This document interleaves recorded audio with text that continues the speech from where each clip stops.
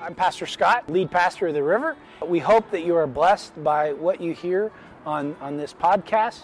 We hope that God's Word continues to have power in your life, and we pray that God makes Himself known. Thanks for checking us out, and enjoy the service.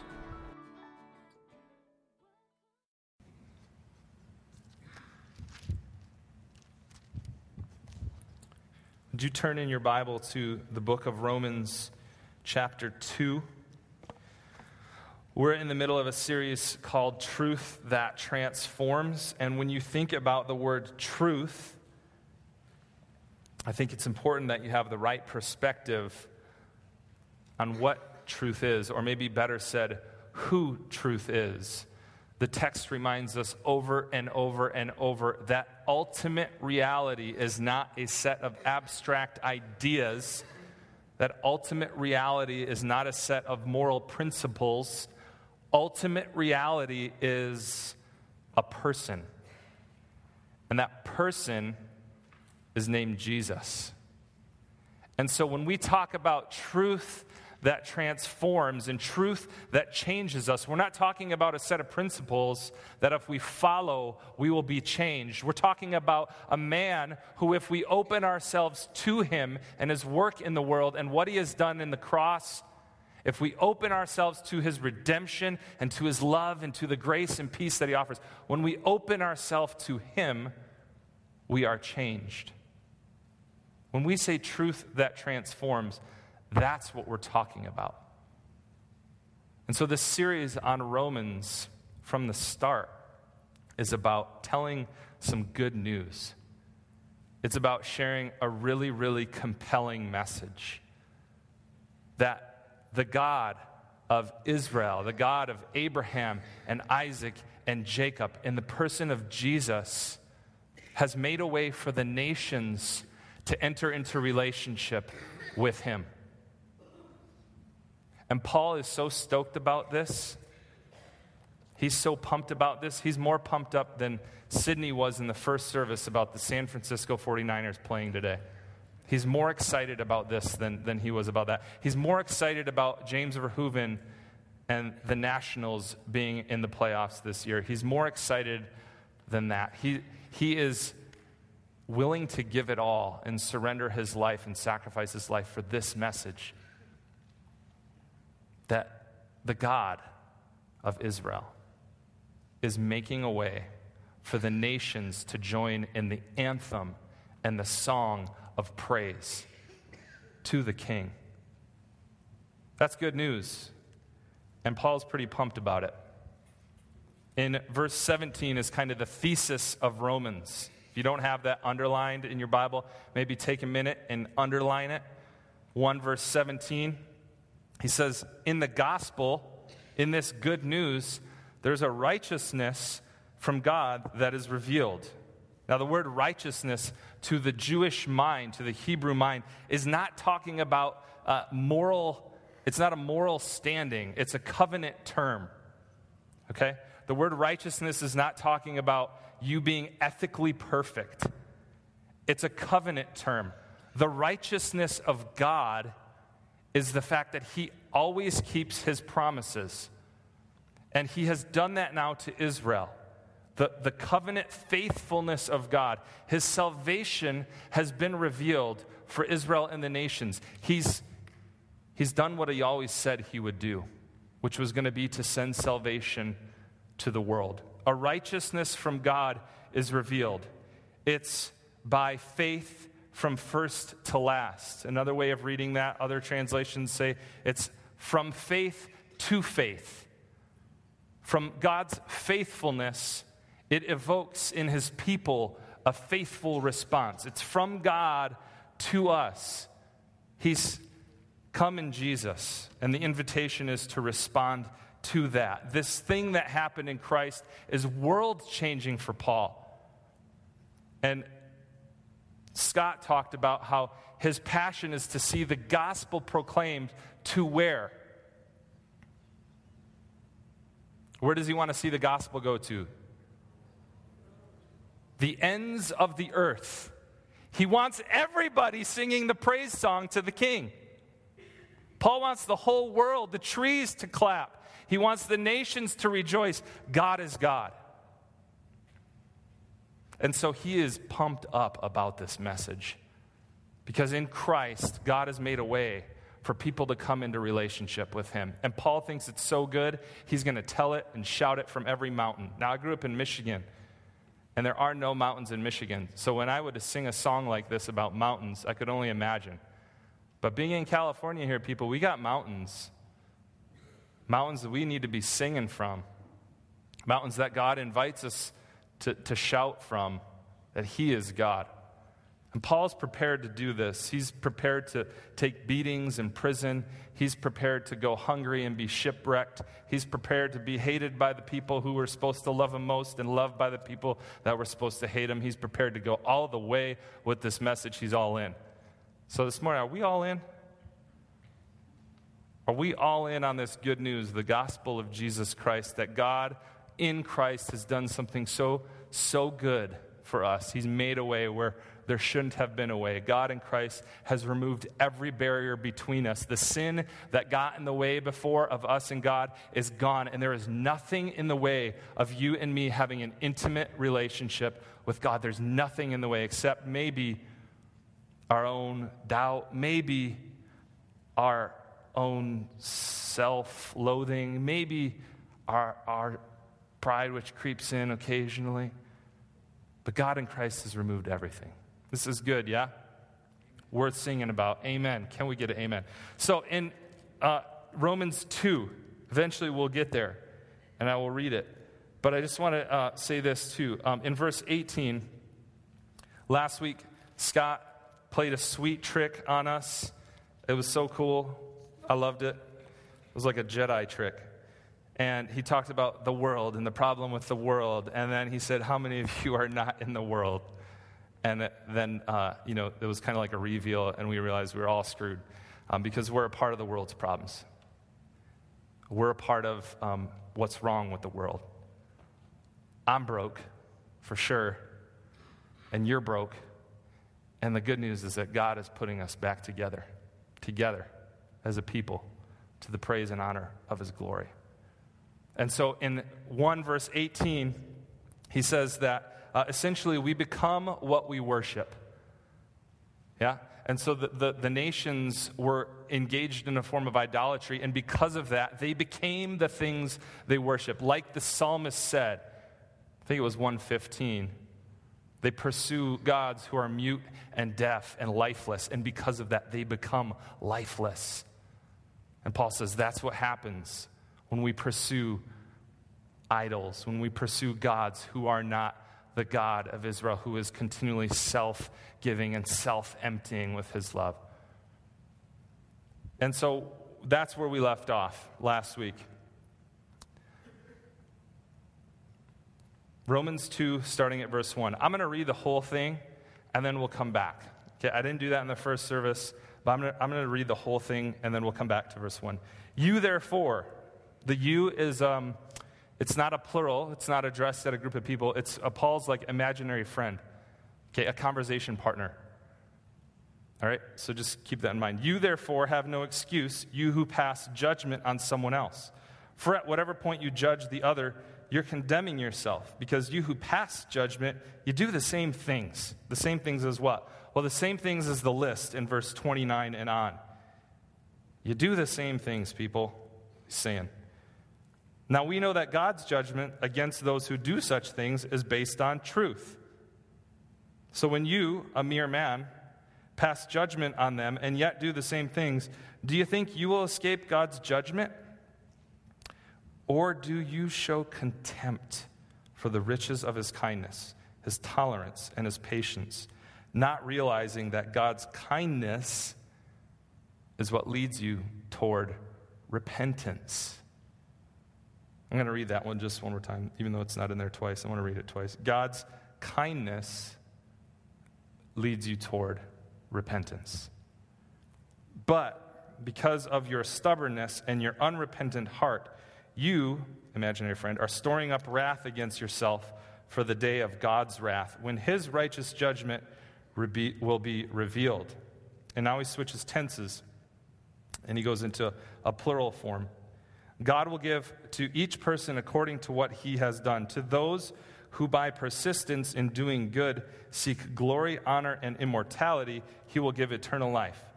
But for those who are self-seeking and who reject the truth and follow evil, there will be wrath and anger. There will be trouble and distress for every human being who does evil, first for the Jew, then for the Gentile. But glory, honor, and peace for everyone who does good, first for the Jew, then for the Gentile. For God does not show favoritism.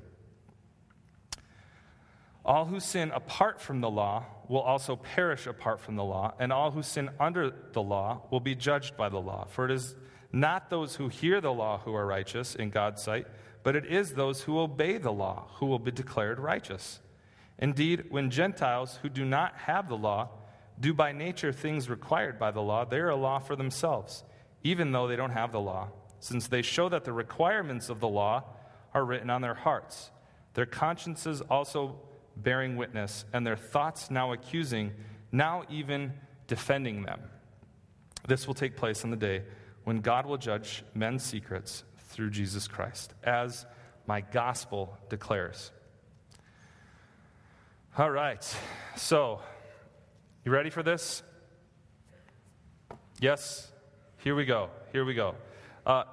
2, verse 1.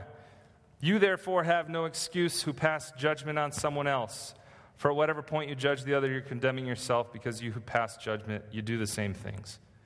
And now we know that God's judgment against those who do such things is based on truth. So when you, O mere man, pass judgment on them and yet do the same things, do you think you'll escape God's judgment? Remember, in the preceding text, Paul is highlighting the idolatry of the Gentiles.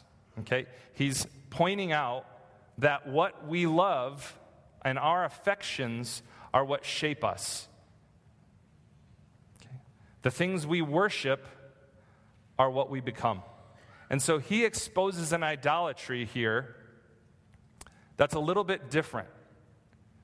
It would be easy after that list, which if you're really into like history and want to do some more exploration, there is a body of literature, of a poem called The Sentences by Phoclides. Around the 1st century, he was a Jewish teacher and poet, and he wrote something very similar to Paul's first few verses here. Verses 18 through 32. He wrote an indictment of the nations. It's very similar to what Paul wrote. Some people even think maybe they were kind of borrowing from each other, or Paul was potentially borrowing from Phoclides. But it's very similar. It was a common Jewish perspective that the nations had gotten it wrong. They'd pursued idols. And as a result of that idolatry, you see some of the moral chaos in their society. Paul's saying, yeah, but you are engaged in a form of idolatry as well, oh mere person standing off, watching, and judging the nations. You're engaged in a form of idolatry in which you're assuming that you are qualified to be judge. You're sitting in God's seat.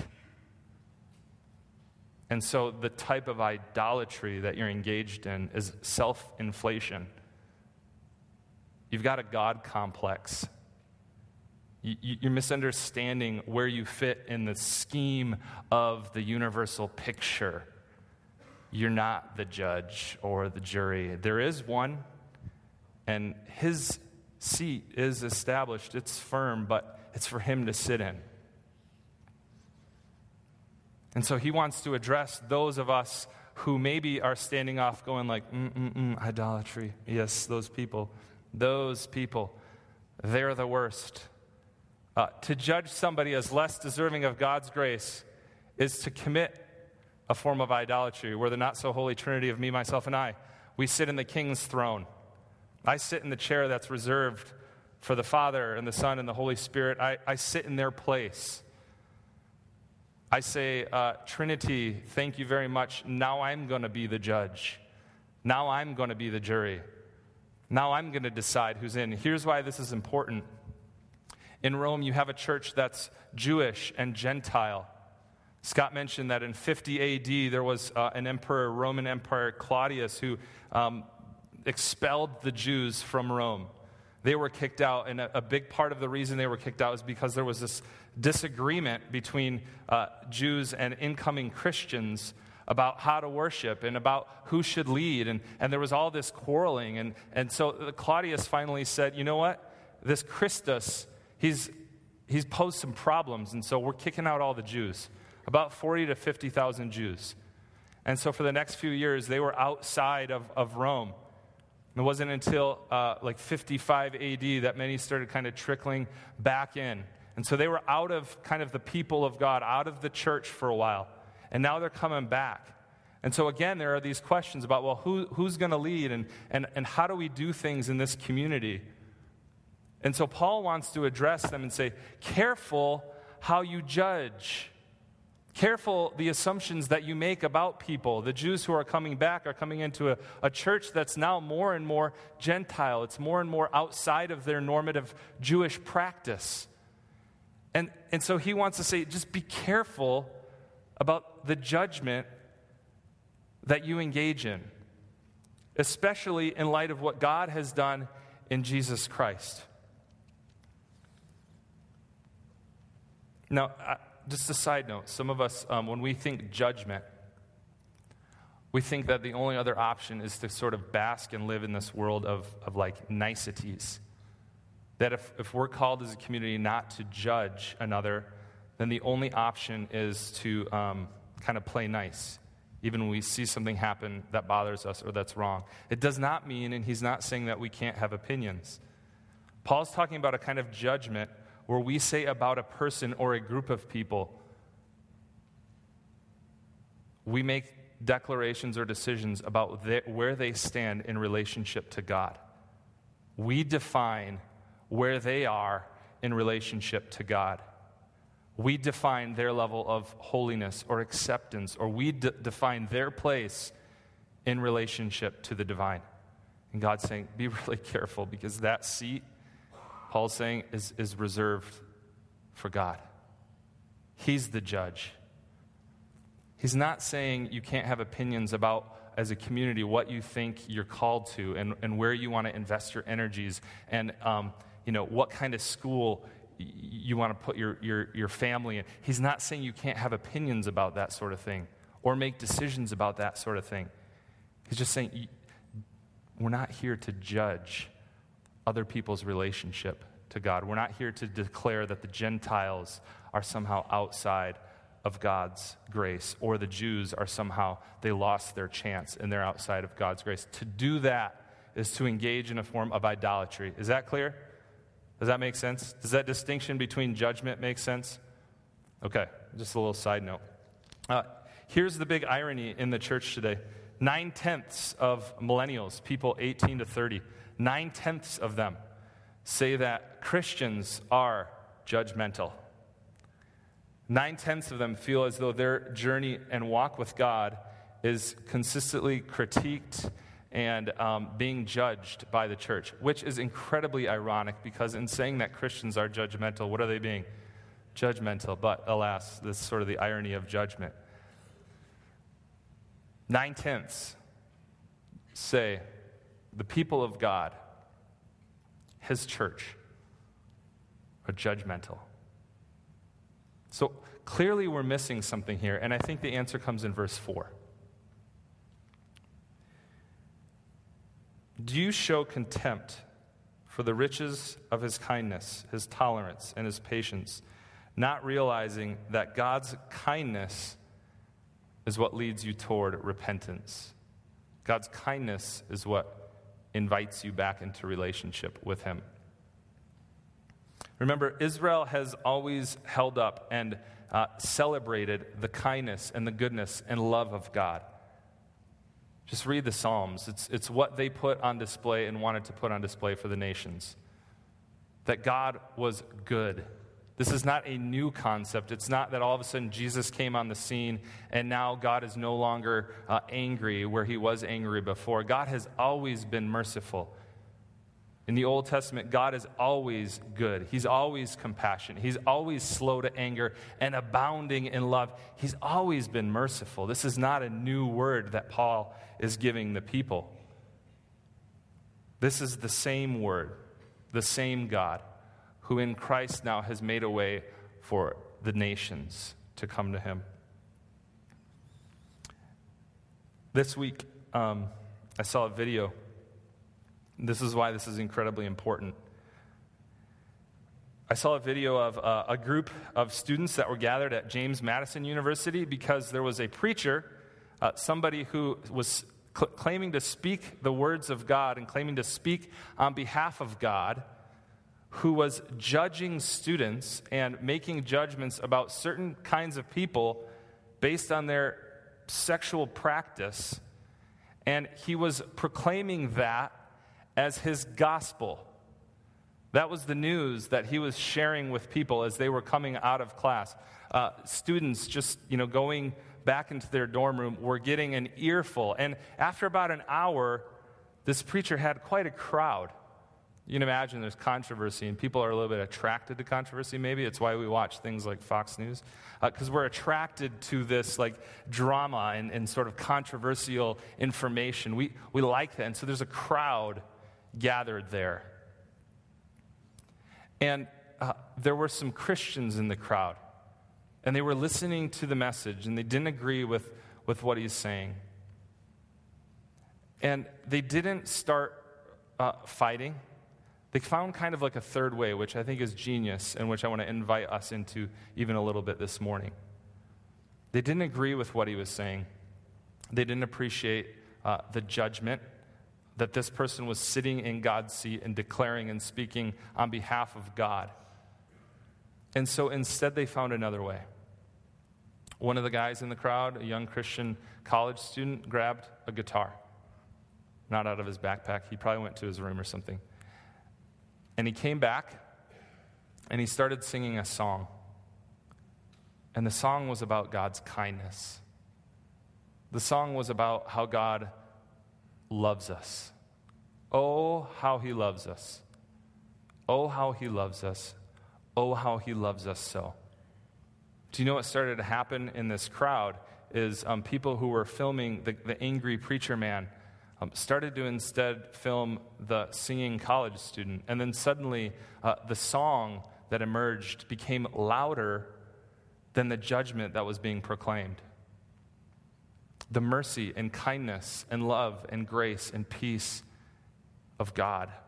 The thing that's so much bigger than the judgment that this preacher was casting. That became the celebration. And the students joined in singing. Students who weren't Christian stood and observed as Christians gathered around and sang songs of praise to the King of the universe and declared for everyone present that his love was actually what compelled them. It was his kindness which invited them into relationship with him. In Jesus, God has made a way for everyone to have fellowship with the Father and the Son and the Holy Spirit. We get to dance with the divine because God in Christ has opened a way for us. This is what Paul's excited about singing. And this is what the students at James Madison University shared so beautifully in a way that's different than the judgment that so easily occurs. Like Israel, our story is about not what we have done or are doing, but it's about what God has done. You see, our tradition, for the longest time, we struggle with the word evangelism. We inherited a really garbage model of evangelism where we thought evangelism was about us telling other people how bad they were and then somehow in there sneaking a way out for them. When the reality is, if you read the text, the way that the Christian community or the people of God have for centuries witnessed to God and his goodness, you're not witnessing to others, you're witnessing about God. You're giving testimony, you're witnessing to his work in the world. And so evangelism ought to be the song of the people of God to his praise and glory. Evangelism is about all the good things that God has done and is doing in our world. The Belgic Confession says we ought to praise God because he's the overwhelming source of goodness. The overwhelming source of goodness. Hey, does your non-Christian neighbor know you as the person that's going to judge him, or know you as the person that just celebrates God's goodness all the time? The thing I'm dying to do in my home right now is throw a party. I just want to throw a party. I keep telling Julie, we're going to have music. We're going to have some good food and drink, and we're going to just dance. Why are we going to dance? Because God is overwhelmingly good. I didn't deserve a way to him. And in Jesus, he made a way for me to come to him. And I'm going to throw a party at my house. And we should be throwing parties in our homes and in our church. We should be celebrating all the ways that God is good. Do you know what that does? That gives witness. That is how we evangelize. We tell the good news. God and Jesus made a way for me who didn't deserve a way. And now all I can do is celebrate. All I can do is sing a song that's louder than any judgment you've heard, a song that's louder than any condemnation you've experienced by people who thought that it was their job to sit in the king's seat and name who's in and who's not, and name what other people's relationship with God is in the sort of the moral. I don't know. I lost my train of thought. Sorry there.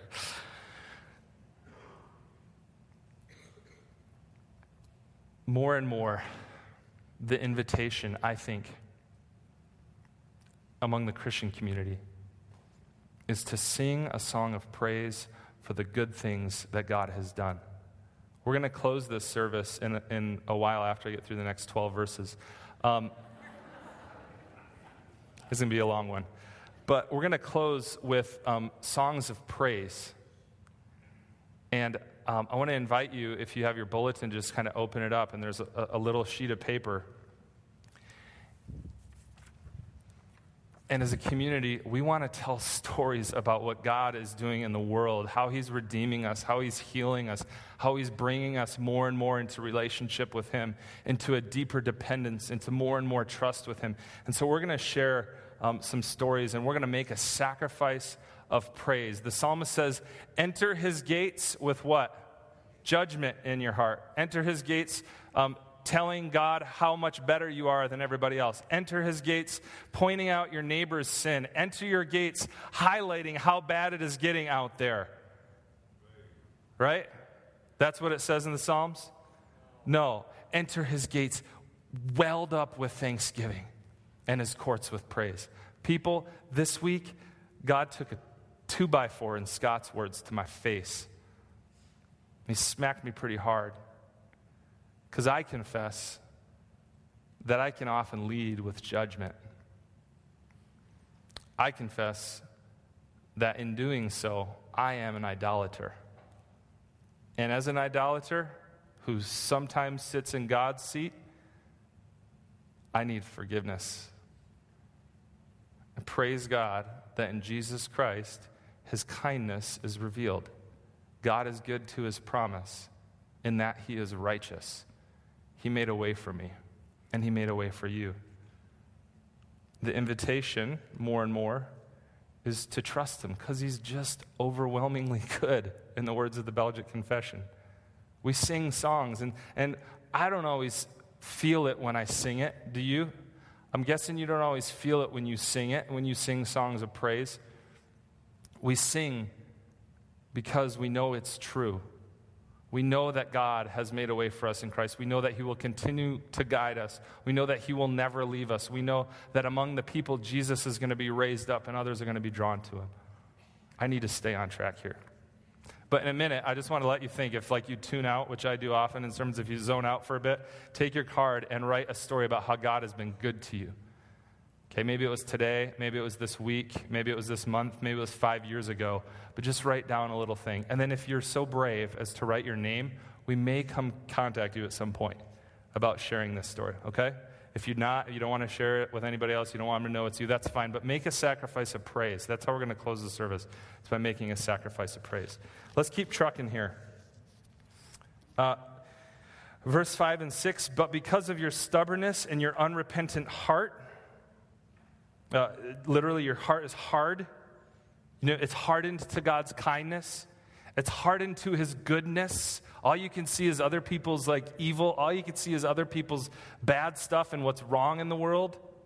Because of that hardness of heart, you're storing up wrath against yourself for the day of God's wrath, when his righteous judgment will be revealed. Hey, he's gonna sit in his seat. Well, hopefully we're not in it. God will give to each person, verse 6, according to what he has done. Now, verse 6 through 11, verse 6 through 11, there's a structure that's called a chiastic structure, which just means this, that verse 6 is paralleled with verse 11. Okay, verse 7 is paralleled with verse 10, and verse 8 is paralleled with verse 9. All right, that's what that means, and that's your $5 word for the morning, the chiastic structure, okay? Generally, in this structure, the point is found where? It's in the middle. Yeah, because when I eat a sandwich, I don't go away talking about how great the bread was. I go away talking about the stuff in the middle is just like dynamite, right? Yeah, ham and pickles and mustard, and it's just amazing. And so I go away and I talk about that. I don't talk about the bread. I don't talk about the stuff on the outside, except that's exactly what Paul's doing here. He wants to talk about the point is what's on the outside there, which is that God doesn't have favorites. His point is that he's going to judge everybody. He's going to judge, and he don't play favorites. He doesn't have people who he favors over other people. He doesn't have certain groups that he likes more than other. Paul is saying, no, that got destroyed in Jesus. Now God is for all. He's for all. Again, Paul levels the playing field. Now, I like this because it's the outside stuff. It's what's on the outside that is his point. And I'm totally making a leap here, but maybe you can wonder about this with me. Is it because now what's on the peripheral, what's on the edges, what's on the fringes and the margins and the outside is suddenly becoming imperative? It's tantamount. It's really the point of God's story. He's bringing the edges to the center. He's bringing those who felt far off before, those who experienced isolation from God. He's bringing those people in and saying, no, that's what heaven's celebrating about. That's why heaven is singing a song, because God is bringing those people in. He's making them part of his story, is bringing them to a place where they can declare his praise and his greatness and his goodness and his love. Paul's purpose in communicating is that in God's covenant faithfulness, in his righteousness through Jesus, both the Jews and the Gentiles, but those on the periphery, they're no longer peripheral to the story of God. They're not an afterthought. Israel was always blessed that they might be a blessing to who? The nations. This is what made their tribalism so much different than everybody else's. Because everyone else had a relationship with a God that was primarily about making their tribe better. Israel's tribe was about making the other ones better, about being a blessing to the nations. And so I think it's important for us to be careful about how we assume or the things we assume about those people on the fringe, those people on the outside, those who are far from God, those who are idolaters. We need to watch very carefully how we speak of others. Can you imagine in the first century what Paul's message did to the community, Jewish communities, a faithful people who had for hundreds and even thousands of years gathered around the words of God? Can you imagine what it did now that others were welcomed into that fellowship? People before who were seen as unclean, you couldn't be with them, you couldn't eat with them. Now that barrier is destroyed. This would have had crazy, massive repercussions for how they lived socially and how they exercised politics. Because Roman soldiers, centurions, would have gathered in worship. They would have sung songs of praise with Galilean zealots, people who wanted to destroy Rome. And Jewish rabbis would sing songs of praise to their Messiah who had come alongside of former witch doctors who were really interested in this spirit that the Messiah had poured out. It would be like a lion laying down with a lamb, which is Isaiah's prophetic dream for what it would mean when Messiah came. Jesus came and changed everything, and Paul wants to sing a song. Because when God's Spirit is at work, barriers get destroyed. I realize that I need God, and you realize that you need God, and then we find each other on common ground. In this church, we see this happening in some really, really beautiful ways. I want to share a couple that are countercultural, that fly in the face of communities that say, I can only be with people that are like me. This church has, I think, exercised some beautiful faithfulness. We have millionaires who sit next to people that don't have a home. We have soldiers that sing praises to the King of the universe next to pacifists, people who don't believe in war in this community. We have Red Sox fans who glorify the Creator next to Yankees fans. Where does that happen? We have public schoolers, Christian schoolers, homeschoolers, school skippers, people who prefer learning online, and they sit, and the song that drowns out all other songs is praise be to the King of Kings. Hallelujah. When we sing hallelujah, it's literally what that means. Praise to God. Praise be to God. In this church, we've got Mexicans, we've got black people, we've got white people. Occasionally we have Navajo people. We've got Japanese people. We've got Dutch people. We've got Frisians who worship with South Hollanders, and they sing a song to the Lamb in the river. You could say amen. We've got moms and dads who on Wednesday night attend spiritual parenting classes, and then moms and dads who are just really glad that they haven't killed their kids yet. I'm probably in the latter camp. Because Jesus has done something that none of us could do. In God's kindness and in His mercy, He made a way for us to be united to God. And people of the river, let's sing that song loud and clear. Let's tell about all the good things that God is doing and has done for us. I want to lead into that. I want to lead with that. And when I don't, and when I'm judgmental and making decisions about others' relationship with God, please come find me. Please remind me. Verse 12. All who sin apart from the law will also perish apart from the law, and all who sin under the law will be judged by the law. For it is not those who hear the law who are righteous in God's sight, but it is those who obey the law who will be declared righteous.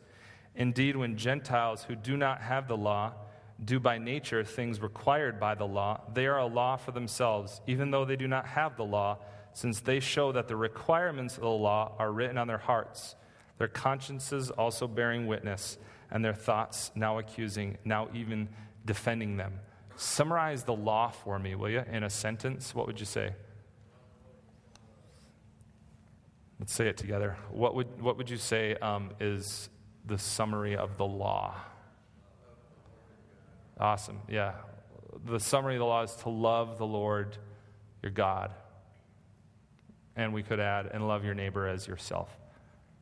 Jesus says all the law and the prophets, they turn on this fundamental understanding that the law is all about knowing God's love and responding to it in faith.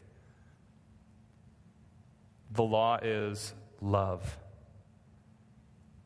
And so Paul is saying, hey, some of the folks in your midst have never even heard They've never heard it, and yet they know it.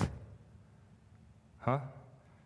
Jeremiah 33 said that God, at the time of the Messiah, God was going to pour out his Spirit on all people.